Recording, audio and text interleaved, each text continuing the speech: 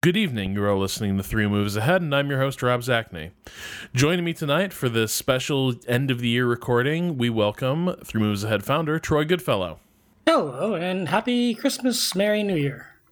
We're an ecumenical podcast here, Troy, so I think what you were searching for was Happy Holidays. No, I don't think so.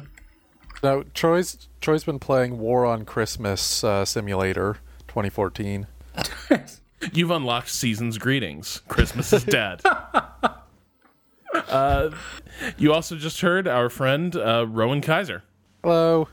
Rowan, I don't know how to refer to you anymore. I know you're still a freelancer, but at this point, you're also kind of the king of Westeros, so I'm not really sure how you should be introduced at this point. You could just call me the Hand. Okay. No, wait, they survive even less than the Kings do. Yeah, the Hands have not done well. Master of Coin? I can see that. I guess Tyrion was that, and he didn't do so well, so... Well, be that as it may, I think it's fair to say people should check out your new gig, writing full-time Game of Thrones TV reviews, basically indulging your editorial reign over at is it Winter is Coming? Yes. Yes. Your editorial reign over Winter is coming. It is kind of becoming Rowan's internalmonologue.com. Like, it is the most Rowan site I can possibly imagine. I especially love when you start reviewing other shows through the lens of Game of Thrones. Yeah, look for Justified coming in mid-January. Oh, please, God, you are? Oh, yeah. Fantastic. I look forward to it. And we also welcome increasingly regular panelist, Fraser Brown. We don't say happy holidays in the UK, but I'm also a miserable git, so I'm not going to say happy Christmas either, and I'll just say hello. So today we're going to be talking just about some of the highlights of the year, some games that stand out in our memory, and some trends we identified over the course of the year. So I think to start us out, maybe before we start getting into specific games, I'd just like to talk a little bit about what kind of were some of the trends or noteworthy moments from this past year that really stand out for you guys. Rowan, since you actually probably did the most show prep of anyone for this, and gave the topic the most thought. What were some threads that tied the year together for you?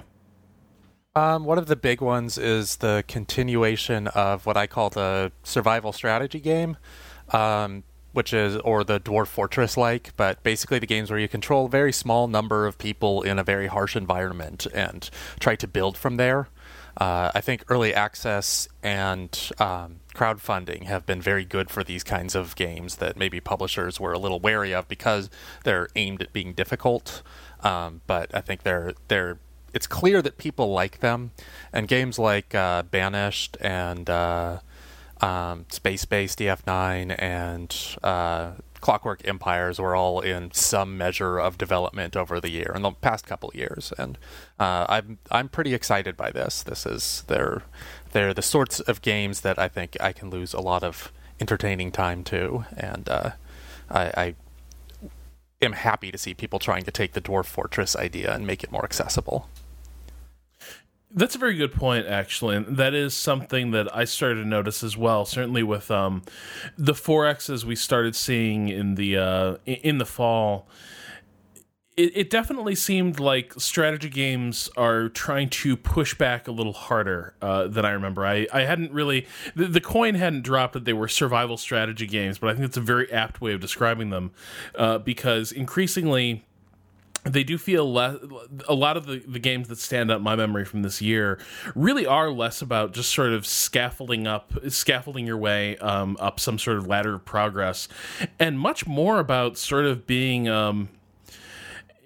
being an outpost in a hostile country, whatever that means. But that definitely seems to have been a big part of the strategic experience this year. I would say that maybe even got a little bit started with Pandora last year, which sort of tried to be the successor to Alpha Centauri, which really seemed quite hellbent on making you suffer to get a toehold established on a new planet. Yeah, I like I said, it's a continuation of the trend, and like the I think the space-based DF9 was like as one of the earliest early access games as sort of the someone planting the flag and saying this is something that we're going to try to do, and a bunch of other people have sort of followed that. Troy, what about you? What are some things that you noticed over the course of this year that stand out? I think for me, the standout, where I spent most of my time playing, it's just the increasing variety and creativity in the independent wargaming scene, with Pike and Shot and Ultimate General Gettysburg really being the two standouts, I think, this year. We did shows on each of them. And plus some really good stuff, other good stuff coming out of the Slytherin Matrix HQ. And, of course, Unity of Command still doing good things with, better editors and supporting the mod scene there. It's kind of refreshing to see more of these games pop up on Steam where more people can find them. So that accessibility is there. And these are really serious, good games that are not difficult to play or difficult to figure out. I think that wargame designers are maybe learning the lesson of accessibility and realizing you can make a deep and rewarding wargame without, having to obsess about the type of rifle you have on your soldiers. So I think that's been my highlight. I think that's the trend. I think it might be continuing. Do you think that's a generational thing? I mean, because just off the top of my head, it sort of seems like a lot of the guys who were making war games 15 years ago, right? Like 90s war games. A lot of those designers are still working. They're still making really involved grognardy war games. John Tiller hasn't stopped turning out sort of mega hex based war games, but it definitely seems like there might be sort of some younger design talent entering the space with a completely different approach, with maybe more of an eye toward that introductory experience and what draws people in. It could be generational, but then I look at something like Command Modern Naval Warfare, which is also, I think, from a relatively young team, and it is just completely incomprehensible. Okay, but I wanted to ask you about this because I've been begging off dealing with this game for a while because I know I do not have the mental bandwidth to deal with it. And I saw it previewed at a Matrix event about a year or so ago, and it was pretty clearly not my kind of game. It was like for people who thought like Harpoon was too dumbed down. Was the feeling I was getting from it. You've poked at it a little bit. You think you're struggling to sort of wrap your brain around it? I need to watch a tutorial video or something. The tutorial in the game is a PDF you open up and you read, and there's sorts of guides throughout the game. But the interface really does nothing to help. It's a bunch of menus on top of menus. And I figured out Harpoon without a manual back in 1989, 1990. So I'm not an idiot. I could figure this stuff out. Or unless I could figure these things out when I was, 18, 19 years old. Now that I'm 42, I think mental bandwidth is a good way to put it. I mean, I have to put in quite a bit of time to figuring out this game. That said, I want to play it because it does have such an active scenario development community, very involved in, ripped from the headlines type of encounters, like air war over Ukraine or strikes on Iranian things. I was going to say it was so ripped from the headlines. There were some moments earlier this year where I was sort of questioned the timing or the taste, right? Like as the Crimea was being seized, you had people sort of being like, "Now you've seen it happen on the news. Now wargame it," which seemed a bit, sort of rushing to be topical while sort of tragic events were still unfolding. Yeah, well, that's kind of the. That's the price you pay, I guess, for making a war game that people want to edit. I mean, I'm not sure something you want to be necessarily celebrating, but it's a good way to show that, first, they have a very active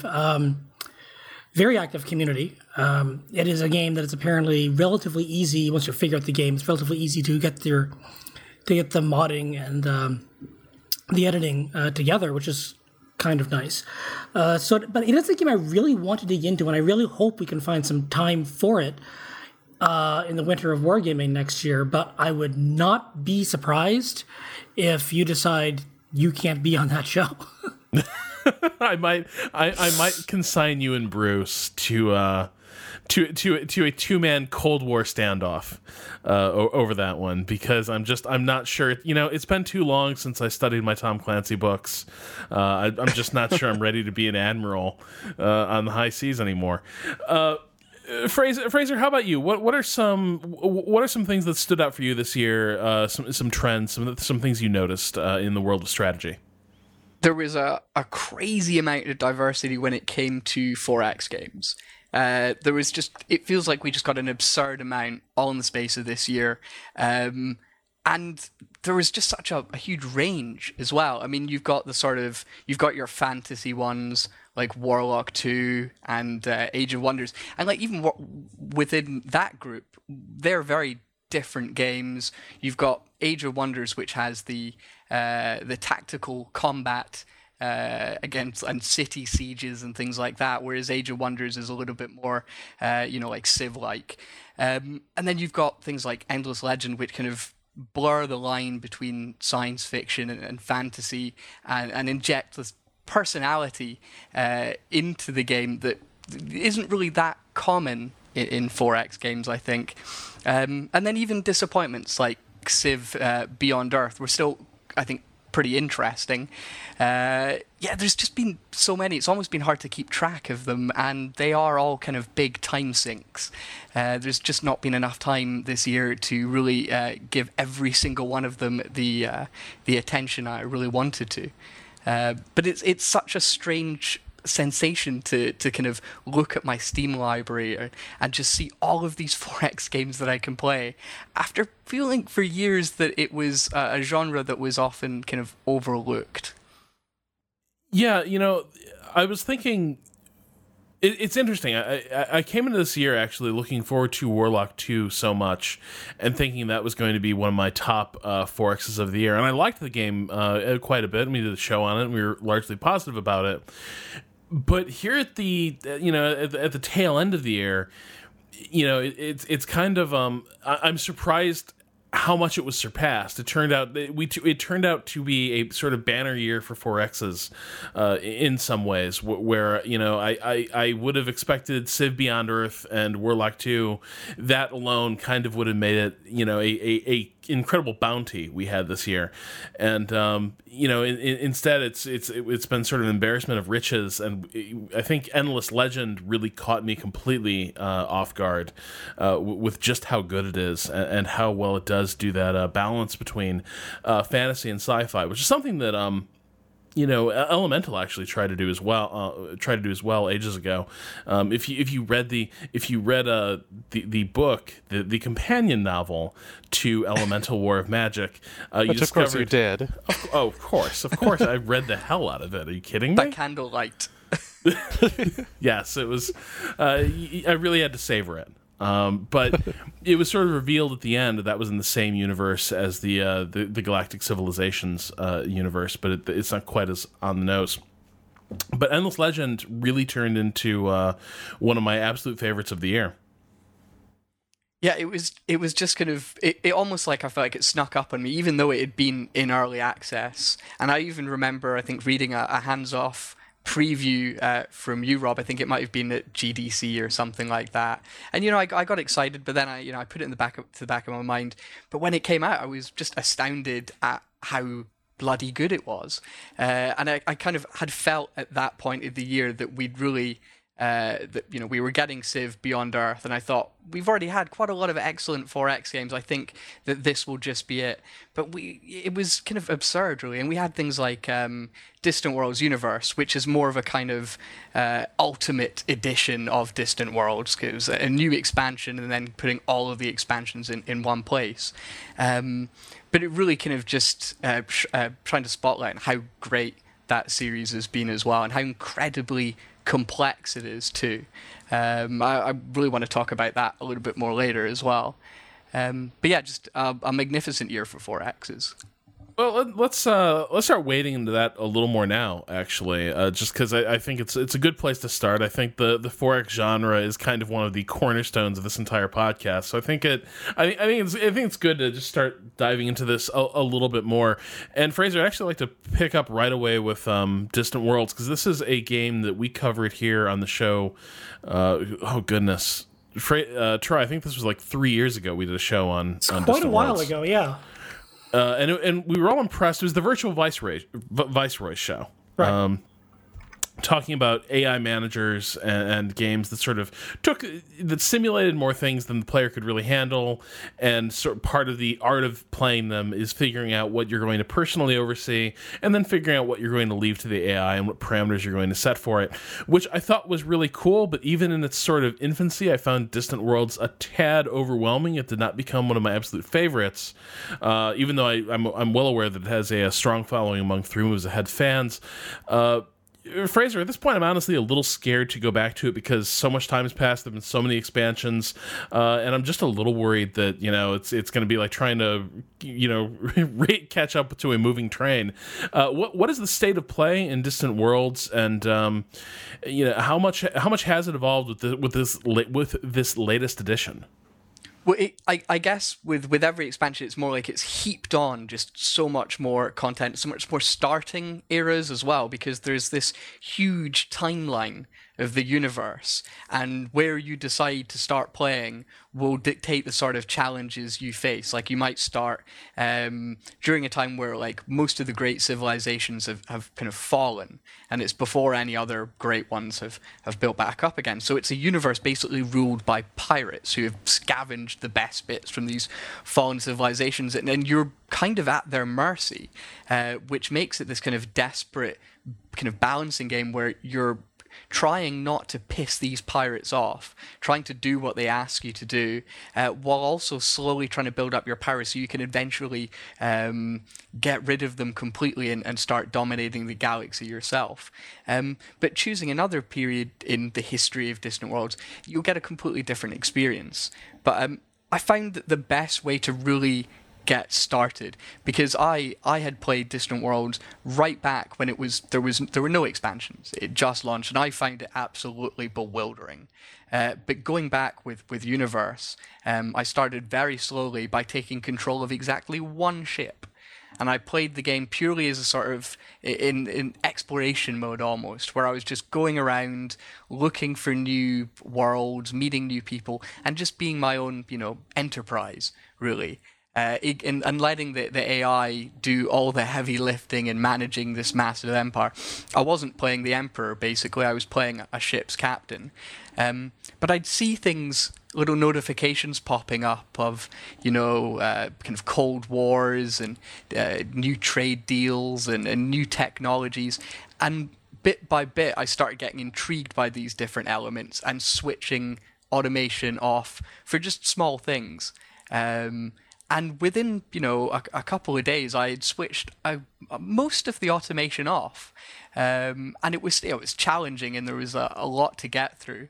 It's certainly not a sort of relaxing game. But I felt that I had, just by doing it in this almost kind of modular way, I'd learned how to play a lot better than if I'd just dived in head first. I think there are some games where diving in head first works. Like, that's what I recommend to people wanting to play, say, like Europa Universalis or CK2. Just dive straight in. It doesn't matter if you cock it up. It's all good fun. But with Distant Worlds Universe, I think you really do have to start very small scale. But that also allows you to kind of appreciate the scope of it all, because you've got this galaxy just working away just on its own, and it's simulated very well. The AI does an excellent job. So it never kind of feels like by leaving it alone you're somehow screwing yourself over when you decide to actually take control again. But it's very odd that you would start the game, which is a 4X game, and you would just want to control one ship and ignore everything else. It's sort of counterintuitive, really. But yeah, I mean, if you wanted to get back into it, Rob, and give it another shot, I would recommend just starting off in that way. This is one little ship exploring the one little universe. ship. I mean, I'll admit that gets quite boring quite quickly. But the point is that it gives you this opportunity to just focus on one task, and then you'll be encouraged to start looking at more things because you'll get a little bit bored. And before you know it, you're actually managing quite a lot of your empire, but it feels quite natural. Where do you rate it? Because we haven't really, like, games like this that sort of have ongoing development tend to get a little bit forgotten because the expansions are basically for the people who've stuck with those games, and the rest of the world kind of moves on. But at this point, the game has changed so much in the last few years. Like, let's pretend this game came this year. Where do you rate it next to a lot of the other 4Xs we brought up here tonight for 2014? I will be completely honest. I would say that it's my favorite 4X game this year. Maybe it's... the thing is, you've also got Endless Legend, which I absolutely adore. But a lot of that is the personality, the lore, the story that's being told, those sorts. And also the fact that it's just drop dead gorgeous, whereas Distant Worlds universe is not in the least. It's just hideous. From the menus to the way the planets look, it's all ugly. But it's just so huge, and I'm able to lose myself in it in a way that I don't with other 4X games. So I really I'd put it right up at the top. That might be a top that it shares with Endless Legend, but yeah, it's still right up there. I really do think it's wonderful. Rowan, Troy, in 4X Thunderdome, who emerges victorious? Endless Legend. I haven't played Distant World. Endless Legend, I think, it really shows that Amplitude's got some more than one neat idea. I mean, Endless Space we talked about on the show, and it's okay. It's not a great game. But Endless Legends and also their roguelike Dungeon of the Endless are both full of really creative and neat ideas. Now, Endless Legends endgame doesn't quite work as well as it should. It's really these early and mid game, I think, are the strongest. But it has just so much creativity, and everyone says personality, and it's a game you have to learn and keep learning. Because the factions, I'm a faction design nerd, and there's just so many interesting approaches to how do you build a cool faction, and how do you balance cool factions. You have to worry about balance, and if everything is just so weird and broken. Not to mention, of course, the tactical battle system, which is, I think, the kind of thing we should probably be seeing more of in strategy games, where you're moving a stack, but then the battles they break apart, so it doesn't feel like the map is cluttered with a bunch of soldiers like you would see in Civ 5, for example, until the battle happens, and then everyone gets into position, and then they get back into their army later. It's a great, neat little interface tool that allows you to see more of a very beautiful map and a very beautiful game. Do you prefer that style of combat to, say, a more hands-on one where you've got a lot of control over individual units, like in Age of Wonders, for instance? I think Age of Wonders system works good for Age of Wonders. I'm not sure it would work as well in a game like Endless Legend. It's probably a better conceptual system, Endless Legends is, because it is relatively simple and fast. So even if there's stuff about it that doesn't work so well, you're not spending all your time with it. It's sort of a good enough, where with Age of Wonders you have a system that is really more of the game than the grand strategy mode with the tactics, and it has to be really good, and I think it is. I didn't really like the grand strategy mode in Age of Wonders, but the tactics work for that. But there are so many, especially Fantasy 4X games, where you just get bogged down in these constant slow tactical battles, and Endless Legend just kind of says, no, we'll make them fast. Yeah, and it's an interesting thing, because I feel like a lot of games are sort of going with the Heroes of Might and Magic model, but even that series, I would say, was sort of uneven with the quality of its battles. It's one of these things where it's easy to get wrong, even if you're kind of working within a well-known template. I think one of the games that ends up doing it fairly well is oh god. The Russian game, Armored Princess, was one of the names of the expansions. King's Bounty. King's Bounty, yes. That was the entire game, was just fighting these battles, and it was sort of a... And they're great. Yeah, it was sort of a fun little adventure because there was no real strategic layer that you had to worry about. The problem is they've just remade that game about 20 million times. Yeah, well, that seems to be like, honestly, that seems to be a kind of a weird thing about the the Eastern European PC gaming market in a lot of ways. Like, I think one of my crushing disappointments of the year had to have been. God, I'm just total crap tonight. I'm total crap tonight. My brain is like, I was like, the not company of Heroes game, the Russian Company of Heroes, the Men of War Assault Squad, Men of War Assault Squad 2, which was a game that I really had high hopes for, but they just kind of remade Men of War Assault Squad with I think a handful of new maps. So there is kind of a weird. It seems like a feature of maybe it's a feature of 1C where once they've got a winner, they just keep stamping out new skins for it, new they've new even games. got some sort of free to play online version of King's Bounty now as well, and they're just churning them out. And there's never any real improvement, which is a shame. But the actual original game, and then Armored Princess as well, the sequel or the expansion or expandal or whatever they are, they're great. Really good. Well, the thing that made those so interesting was kind of how it balanced the campaign, so that like every single battle you had to search for and find the right place to attack and then rebuild your armies, and like if getting that fine-tuned into the right place was like the thing that I needed the most from them. So I'm okay with them iterating. I just need to, actually sit down and play all 7 of them or whatever. But it's like I would start on normal and it would be way too easy, and then I would go to hard and it would be too hard, and which class I want. Like if they managed to get all those into a coherent experience, like I'm all for them making those attempts. I just have to, make the attempt myself to play. Yeah, but I think when it comes to battles, like Rowan, the Heroes of Might and Magic series, yes, pretty well. I think some of the things that I would run into, even with Heroes of Might and Magic, is if you're running an army that was associated with one kind of village, I would sort of work out a template for how I'd fight that army, how I would sort of maneuver it on the battlefield, what my tactical order of operations tended to be, and I would sort of apply that throughout a lot of the campaign and have a lot of success with that, and I feel like that has sort of evolved to become a shortcoming of a lot of battle systems where you end up having these tactical battles where I find myself going in being like, okay, time to cast the huge, massive damage spell to kill that crowd of archers. Great, they're dead. Now something like it just becomes very paint by numbers, and I feel like that sort of became a feature of the genre that Endless Legend kind of escapes by sort of taking my hands off the wheel.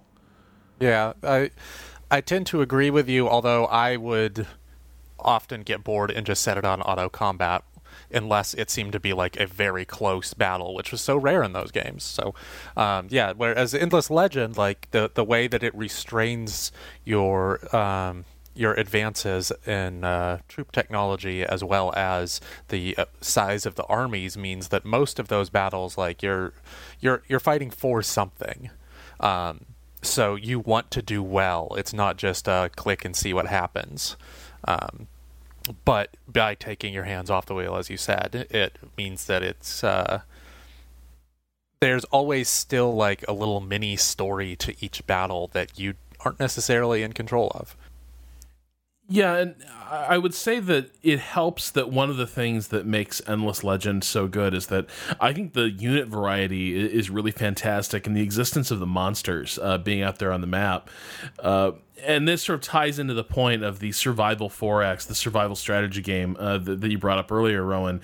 But some of my most memorable battles in Endless Legend were just like trying to hang on to a really important expansion city against like a race of bat people who really wanted me to get the hell out of their neighborhood. And because like each race has these special these special traits to their units that make them fight very differently and pose a very different sort of threat to various kinds of your units, really made each battle, in most battles in Endless Legend, felt not only like there was something at stake, but I also had to be really thinking about how my army matched up against theirs, because if I didn't pay attention to that stuff, I was going to start getting just like worked over by sort of nasty spell effects and that kind of thing. Yeah, this is also one of the weaker parts of Endless Legend for me, is that, if you just get dropped on the map randomly and and you can, take over a village of I think the vampire things are just ridiculously powerful at first.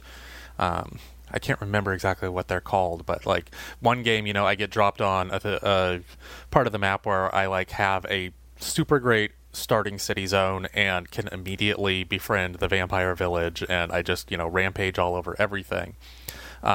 It's not a game where I ever felt like this is a really balanced game, which was kind of fine for the first few playthroughs, because it was really fascinating just to like exist within that world, but it's not a game that I've gone back to necessarily, in part because of that. Yeah, so I remember this is something we got hung up on when we met up in San Francisco, from what I can remember of that conversation. And one of the things that I seem to remember you saying is that neither of us was really sure whether the game actually worked. Like, it was a game we were both sort of riveted by, but we were both looking at each other like, we sort of looked at each other after we sung the game's praises, and we were like, but does it actually hold together at all? Like, does it feel like you have a control over the strategic outcomes in that game? And to this day, I still kind of feel like there's a little bit of randomness going on in that game, just with starting placements, and I don't always have a great feel for what my enemies are up to, so it ends up being this kind of solipsistic 4X for me, until really suddenly it isn't, and then a surprise, I discover whether or not I'm actually in this game. Yeah, I mean, I think that's an okay thing. Like, I like that it's a sort of 4X experience versus a finely tuned super duper 4X, where, everything has to be perfectly balanced so that the multiplayer is totally fair and so on. If you look at like a Civ 5, I feel like it might have gone a little overboard with that at times. Whereas Endless Legends is just like, this is pretty. There's lots of cool stuff. You'll feel like you're making great decisions. We won't tell you if you actually are, but you'll figure it out eventually. Troy, you specifically brought up the end game issues, and what's going on with the end game of reaching the end game itself is not the easiest thing to do in Endless Legend, for some of the reasons we brought up. But what's going on in sort of those late stages that you saw as sort of being breaking points for the game? I think mostly it's that it has the traditional 4X problem, the whole snowball problem. You get big enough, then nothing can really stop you. The AI is not quite aggressive enough. And there's really a push towards the elimination victory. And it's a lot of, let's see, I've caught whatever you have, Rob, and then my brain's freezing. It's a long slog, some busy work. It's kind of unfocused. You kind of run out of things to do besides take your armies around and stomp things, which is, the way 4Xs have been, they all were at the very beginning. I think some of the creativity that went into the opening design could have gone into making the end game a little more varied from play to play, and maybe a few more different objectives. I think another important aspect is their little tech era systems. They are like, when you're starting the game and getting into the middle of the game, they're fairly constrained. You can like see what you're trying to do in each one. You can see like what you need in the next era and go for that. But the later you get in the game, the more you're like scrolling through all 5 eras to look for the one tech that you think that you need. Like, it's like, oh, all of a sudden I need this. Which era is this in? So it becomes sort of overwhelming in terms of number of tech options. The era system was a really good way to like make the fantasy world not feel imposing in the early game, but I think that it backfires a little at the end. Yeah, there's been a something about tech trees this year just has not worked out quite so well. I mean, I like I like the Endless Legend one as an opening game thing. It's really interesting to see how far you can take it, but then it does become what am I missing? What do I need? And then you look at what Beyond Earth did with their tech web disaster. You think that's a disaster? I think it's terrible. Oh wow, okay. I think let's do this because let's get into this. Yeah, because this is the elephant in the room. I think we were all really excited when we heard that Beyond Earth was even happening, and then it was we kind of were all a little bit let down. But for all my issues with the game, I didn't feel that the tech web itself was necessarily a problem. But I'm curious to hear. Why do you hate that of all things, Troy? Well, mostly it's the way it's laid out. I mean, the interface versus the graphical interface is terrible. It's just a basic UI function. Scrolling up and down and around, seeing what is connected. It's not clear why certain texts lead to certain other webs. I can't tell what's a wonder and what's not a wonder unless I download a mod to tell me which of these stupid little gray bubbles is a wonder I'm supposed to be building. Tying it so tightly to the affinity system further undermines anything that could possibly be interesting about the affinity system because all the good texts are so balanced all the way through. You end up having, as we talked about in the podcast, you get it being a little bit of every affinity because the tech pushes you in that way. Through the web instead of, nice channels that direct you through an affinity. I think the tech web's kind of misthought out. I think it's an interesting idea to have it spread out like that and even to have it tied somehow to the affinities. But the way they've done it by making all the important things kind of equally balanced around and the fact that I can't tell what a goddamn wonder is until I have a mod, there's something wrong with that. Clearly, Firaxis doesn't care about wonders anymore. I mean, there is no real kind of focus on wonders at all in Beyond Earth. And when you actually construct a wonder, what do you get? Like some shitty schematic. There's no real fanfare. And it's not a big deal. It's not something like you feel like you're working towards in the way that you do in Civ. There may be, in Alpha Centauri. There may be 3 or 4 wonders that are worthy of the name. Yeah. Well, I feel like, maybe they should have just gone all out with that, but I am fine with it conceptually. Like, the reason wonders are important in Civ is because those are things that we all know and care about. If they want to focus on other things, I mean, I'm with you on the sort of initial graphical representation that the tech web provides, but I feel like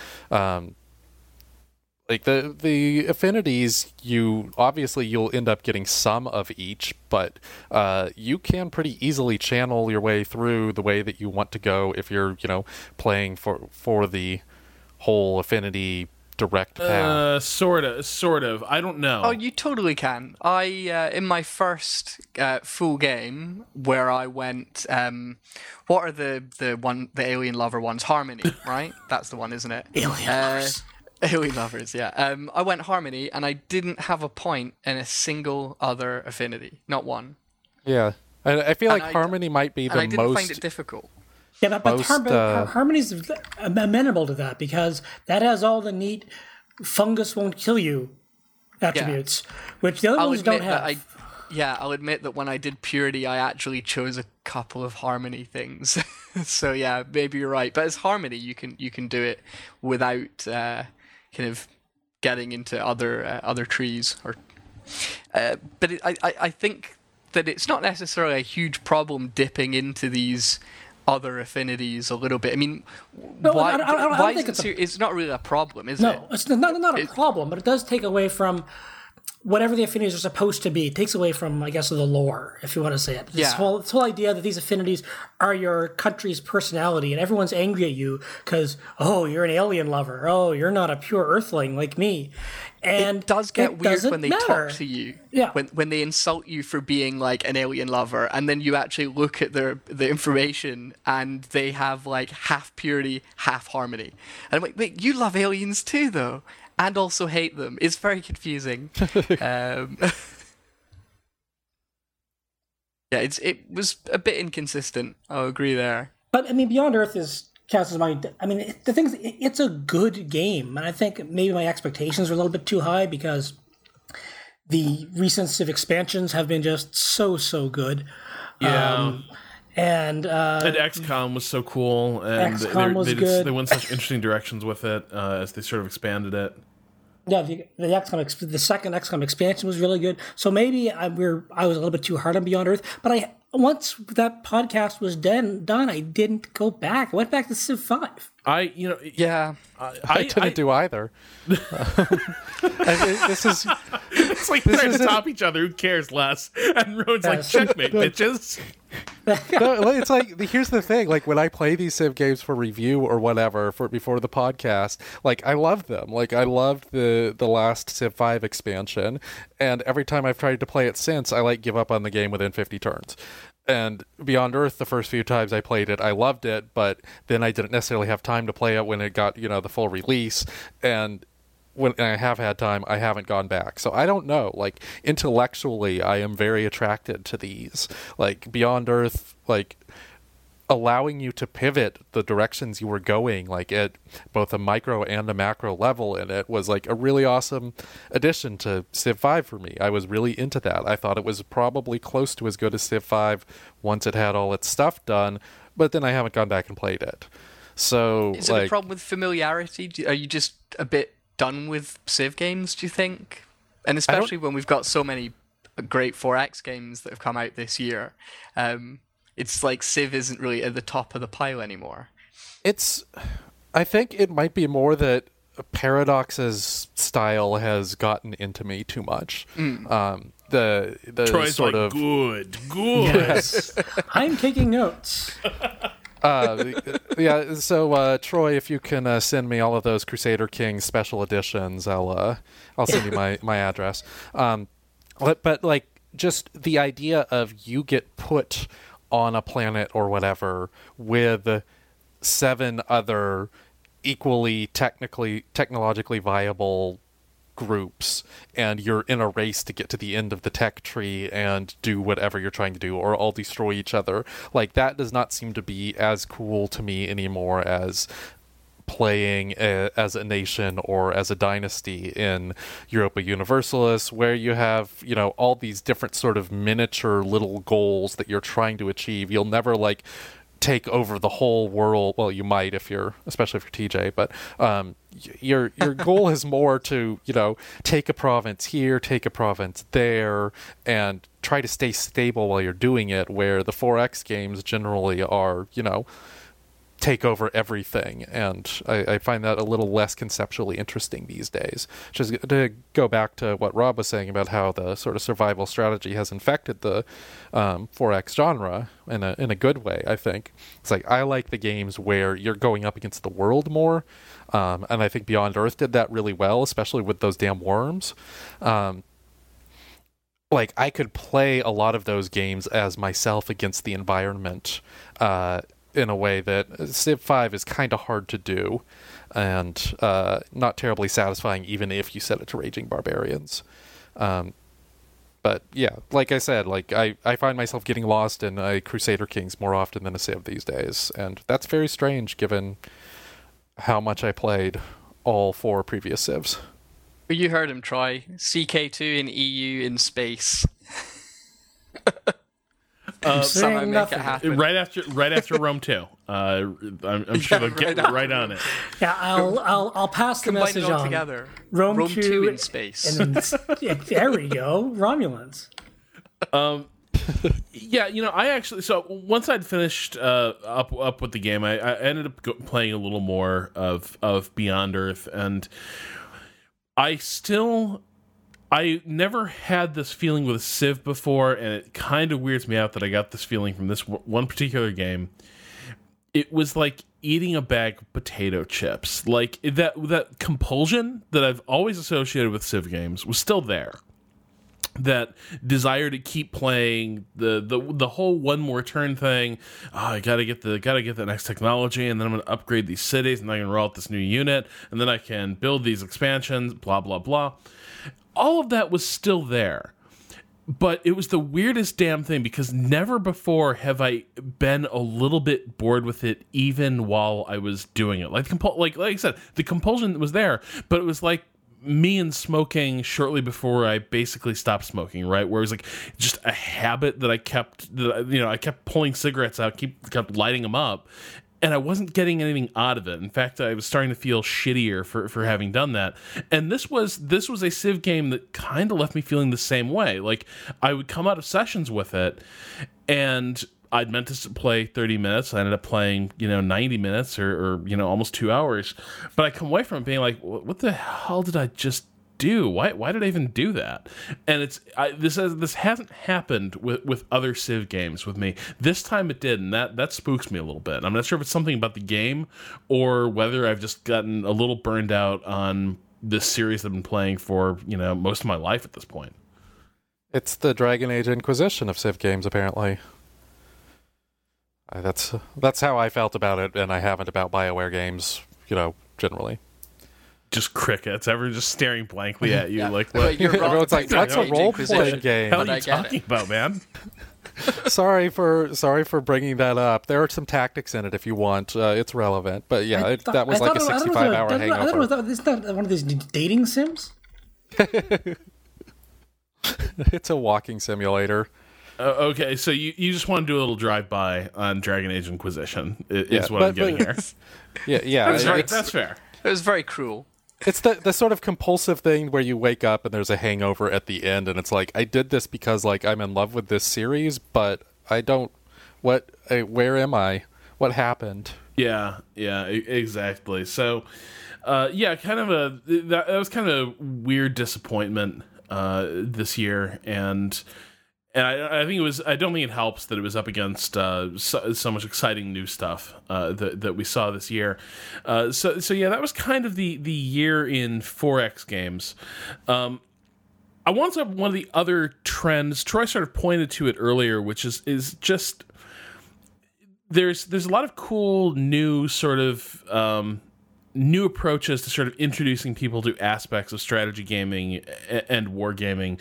But something that particularly leaped out at me with some of these games like Ultimate General and Banner Saga is that I also feel like this was a good year for sort of the lavish, glorious strategy game that just sort of sucks you in, both as a audio-visual experience in addition to a pure game.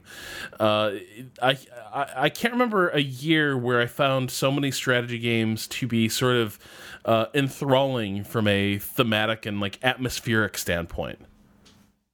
Yeah, well, Endless Legend is the king of that, but we got several, like Beyond Earth has maybe the best introduction that I've ever seen in a video game. It did seem like, aesthetics are increasingly important, or perhaps they're increasingly available to strategy game designers, and that's hard not to get excited about as much as seeing little chits move across a bunch of hexes can be. And it's like with Banner Saga, I felt that it was like going on a journey. I mean, it was a literal journey, but but like with the art style, the way it changed, and then these giant monuments almost like erupting out of the ground, and it was just, the whole thing was like you were just sitting and letting it wash all over you. It was absolutely stunning, and obviously had a great soundtrack as well. Yeah, and I'm kind of curious what is behind all of this, because in the past I definitely felt like, with the exception maybe of the Civ series, you had to choose between, if you wanted a pretty game or a good strategy game, and the best thing we get is like functional, vaguely attractive graphics, a clean interface, a clean look, but this year. Or Blizzard releasing something once a decade. Oh, well, that's true. I always forget that. And there's Homeworld as well, or just generally like Relic. Make quite nice looking games. I mean, Company of Heroes was phenomenal. I'm trying to accept the original RTS from that category, though, right? Because like they've always sort of that's a little different. But I more mean like turn-based. Right. Look, I'm trying to make a point here, and you guys are like counterexamples, and just this is shitting all over just it. Sucks. You guys Stop suck. with the evidence. Yeah. Well, Rob, I think the thing you're looking for is Unity. I'm pretty sure Endless Legend was Unity, and I think just sort of general accessible, good-looking 3D graphical tools have really made this seem possible, like on a much wider scale. Yeah, that's definitely part of it. And then it sort of seems like there's just a lot of talent that the industry hasn't quite been able to retain or place. I think, you know, if you look at Stoic and Banner Saga, that's a lot of industry veterans who sort of to sort of make the kind of game they wanted, they had to strike out on their own and create Banner Saga, and they brought all their sort of AAA know-how and their sense of, like, you know, production and aesthetics. They brought all of that to bear on, you know, kind of a gnarly party-based RPG adventure, which I will say, Fraser, I doubted you at first. At the start of the year, we argued about Banner Saga, whether or not it actually worked. Yeah. I must reluctantly concede that you may have been right. And oh wow, this is a good feeling. That the late game may, in point of fact, fall the fuck apart. If we're being honest, like, I think I love the game, as the really French say, but. Yeah. Yeah, it gets a bit, and I mean, the story still continues to be really interesting. It's still beautiful, and the actual battles are still fun. But yeah, it does really suffer as it gets close to the end. You want to expand on that for our listeners? Yeah, well, there was the Christ. I'm trying to go all the way back to the beginning of the year. So there was the renown stuff and the because the way that it creates this sort of tension and this kind of survival thing is that you've got like morale or manpower and supplies. Supplies, that's it. It's basically kind of making you feel like as you're going on this journey, you're losing people in this massive caravan. But it gets to the point where it gets like really quite stingy, and you've got two armies as well that you're trying to juggle and deal with, and just the renown and morale and supply system, it just feels unnecessary and not particularly well thought out. And this is really kind of the end, because in the beginning it's kind of interesting because it creates this tension. They're just numbers, but because you can actually see that caravan moving across the landscape, you have more feelings towards these numbers. They become people. There are people dying in your caravan, and it's kind of your fault. And I think that's great. But then it just becomes numbers, and you kind of just stop giving a shit and get a bit frustrated with it.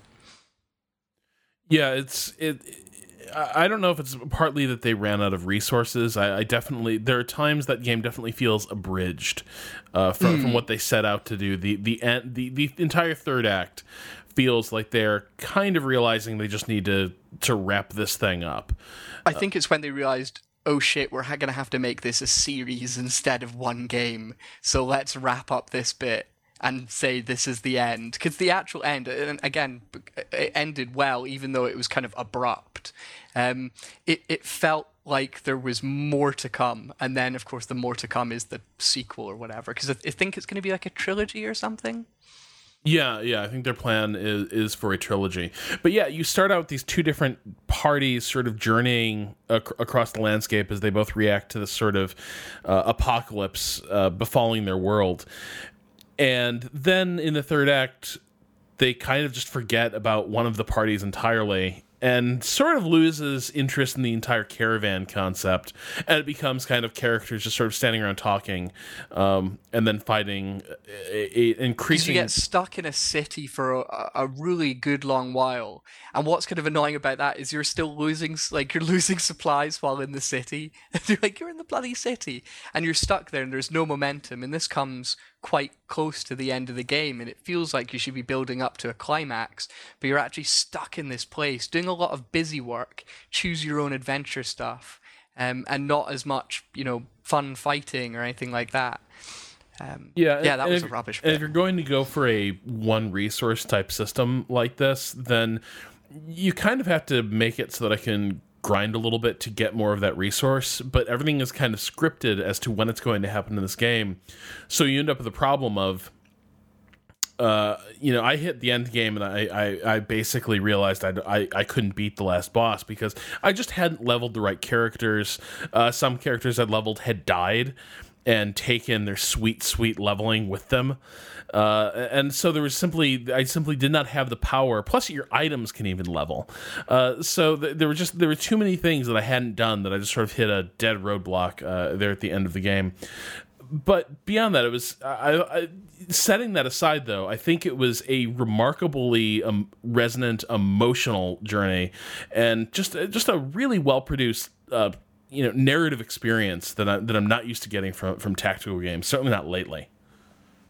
One of the issues I think it also had was the choose your own adventure stuff, where like some of your characters will die and some of them won't. Like, it's just so hard to tell which ones of those are going to be important, what's going to totally screw you over or not. And this is something that I've noticed with games that try to do sort of a narrative strategy.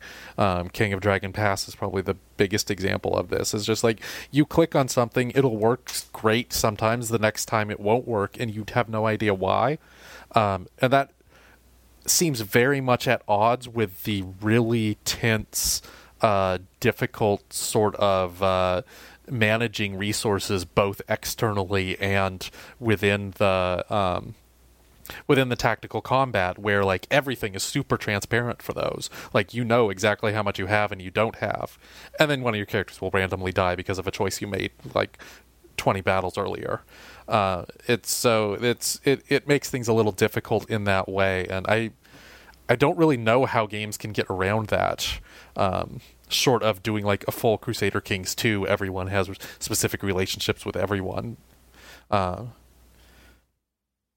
said, some of those plot twists are pretty freaking awesome. There's some mid-game shenanigans that happen that were pretty gut-wrenching as they happen, and the way the story sort of yanked the rug out from under me was really cool. But then at the other end of the spectrum, you get Stoic there, from veterans of Star Wars Galaxies, I think, was where a lot of the team came from. Weren't some of them like BioWare as well?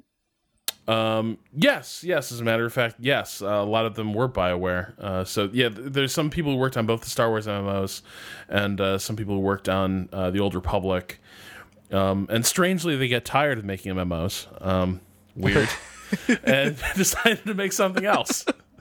But another drive-by. It's the end of the year. To hell with it, right? We're almost on vacation. But at the other end of the spectrum, you've got someone like, I don't remember the guy's name, but Darth Mod ends up making one of the best war games of the year, Ultimate General.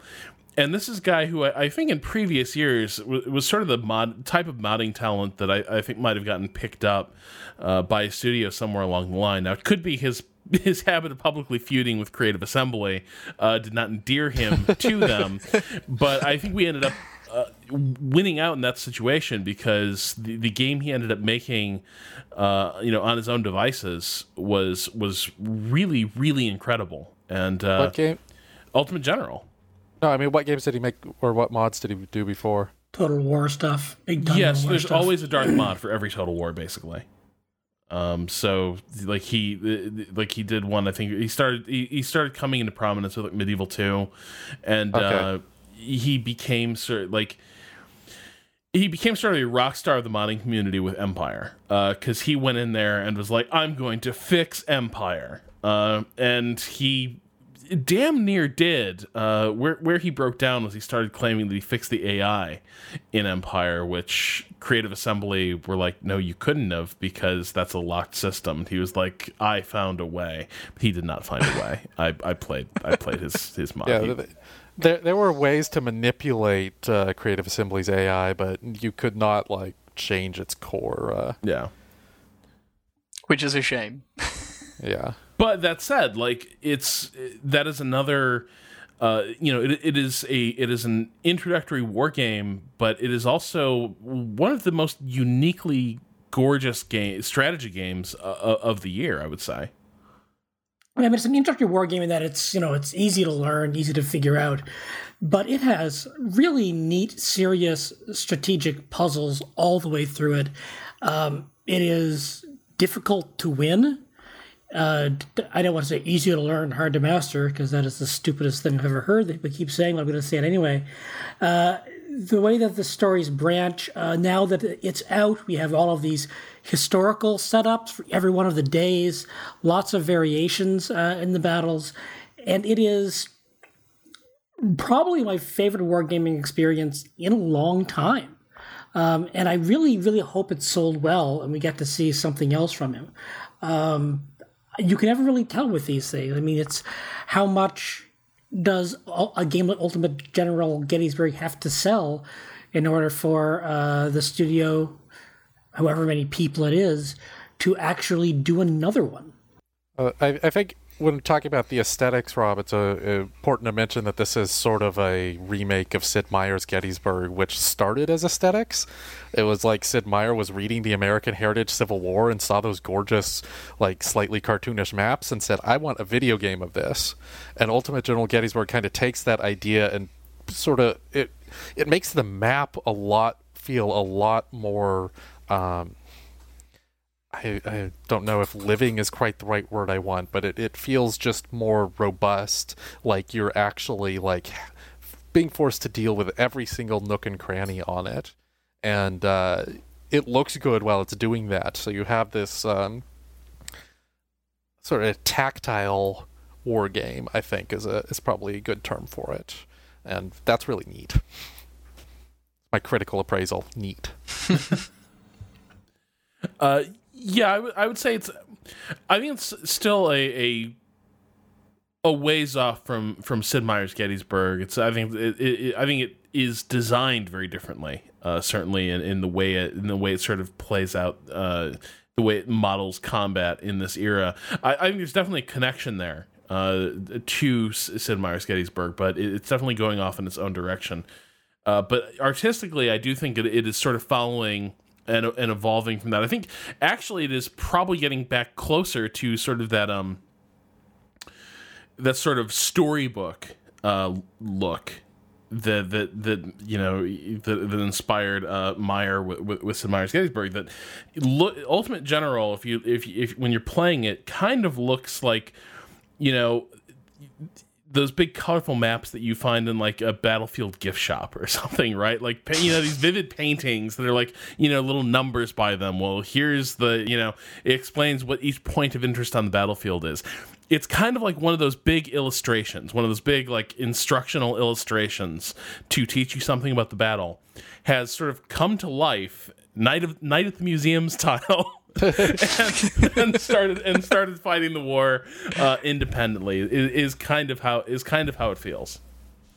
We should call it Night of the Museum of the Year. It is the best Night at the Museum of this year, almost certainly. So I only played it like right after it hit early access.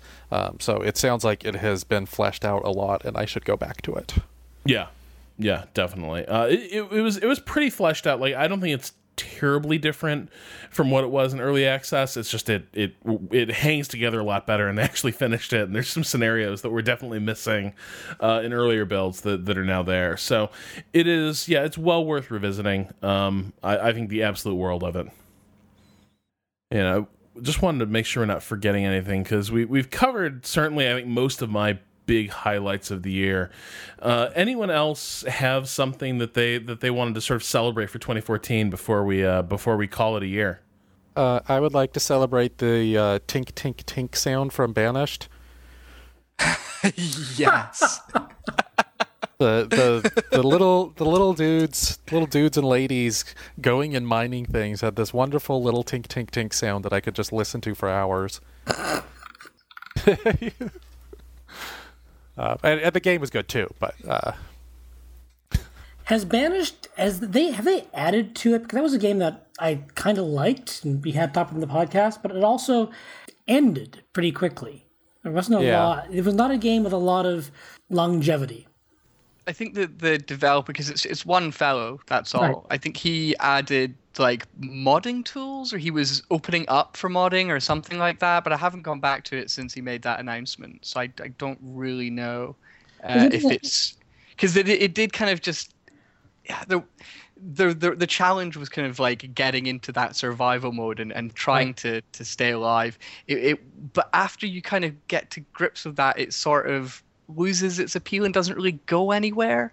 Once your people stop starving to death, like there's not much more to go on. You'd never think you'd want someone to starve to death, but in Banished, it's like, well, I just want something to happen now. You start to miss that early kind of the early horror and intensity. Yeah, it's kind of similar to the Space Base where there should be like a meta game level that there just isn't. And I think Banished is a lot more successful at dealing with it, but it's like once you have your little community sort of rolling, like there should be some sort of, okay, the next thing I'm going to build is, and Banished just doesn't have that, or perhaps didn't. I'm checking out its Steam page now. The game should just have this big, as soon as you go through a year and no one dies, a big game over screen to just pop up. Say, congratulations, you fed everyone. Now go play something fun. It's a sort of game where it feels like, you should be able to like see a map and say, we successfully built our colony here. Now let's go to a harder place and build a colony there. Yeah, like there'd be levels or something like almost like Caesar and Pharaoh and all those games, and that would be quite interesting. It looks like they added modding support on November 4th. Right, so it took quite a while because I think the announcement was like in the summer. Yeah, but it's one dude doing it all, so quite a lot of work. So because you brought up Space Base 9. I'm sorry, DF9. DF9. Plan 9 from Outer Base, whatever. I want to talk about this a little bit because this was a game that I was planning on us like checking in on once it was finished, and I'm not sure it's finished. Like, have you played like Rowan? What the hell happened here? And should we be concerned about Double Fine's forays into strategy in the future? Well, I hear Massive Chalice is looking really good, so I haven't checked out that early access yet, so I'm not sure we should be concerned about them overall. But I think it started as like one of the early access games, and they might have expected like more continual sales from it or something. But I think it may just be that they didn't. They wanted to do like a Dwarf Fortress, but they didn't really understand like what made strategy games tick. So they sort of did the SimCity 2011 or 2012 or whatever of that, where it like looked really cool. It had all the things that it was supposed to have, but it didn't necessarily tie those systems all together. Like I keep mentioning it on the show because I feel like it's an important game, both in terms of early access and sort of the popularization of this style, but it never actually came together like as a strategy game for me. It just always seemed to be missing something once I made sure I could survive. It could be an issue with early access where, especially once Steam deprioritized early access games on their front page, it made it clear that you couldn't just survive on early access sales. You would have to like have a pretty strong game from the beginning in order to succeed as an early access game. And that might not be so great for strategy games that want to have this sort of continual development.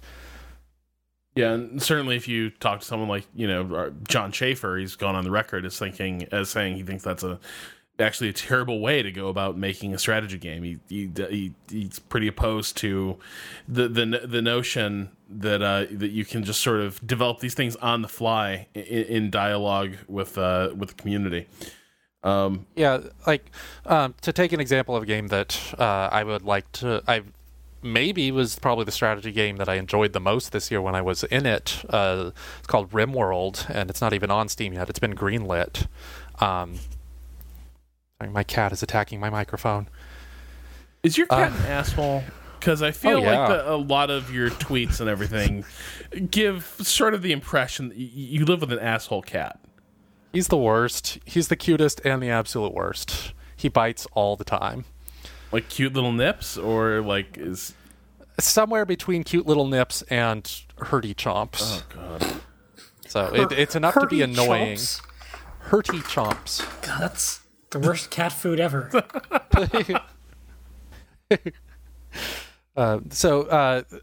This RimWorld game, they're selling an alpha on the store. Or not on a store, on their webpage, and I think it's like one guy from a major studio. I think he had worked on BioShock games before, and he decided, no, I want to go make a Dwarf Fortress like, and it's the most successful of any that I've played. It's kind of got this Firefly vibe to it, where you're dropped onto one of those Firefly colonies where there's no technology or anything, and you're just trying to survive long enough to call for help. So it sort of has a natural end game in that respect, and it's very difficult to like survive and expand. It's much more Sims-like, RPG-like than a Banished or a Space Base was, where you just kept getting new people or breeding new people in the case of Banished. But it's in very early access. It's in the alphas, but like there's an immediate sense that I get when I'm playing this where it's like I see that there is a very firm strategy game here. Like it's got that down in a way that Space Base doesn't, and several other strategy games like they might have it, like even more so than Endless Legend did when it got completed. Like I can see all these connections, and so like I am 100% okay with that being like a model for how early access stuff should work. But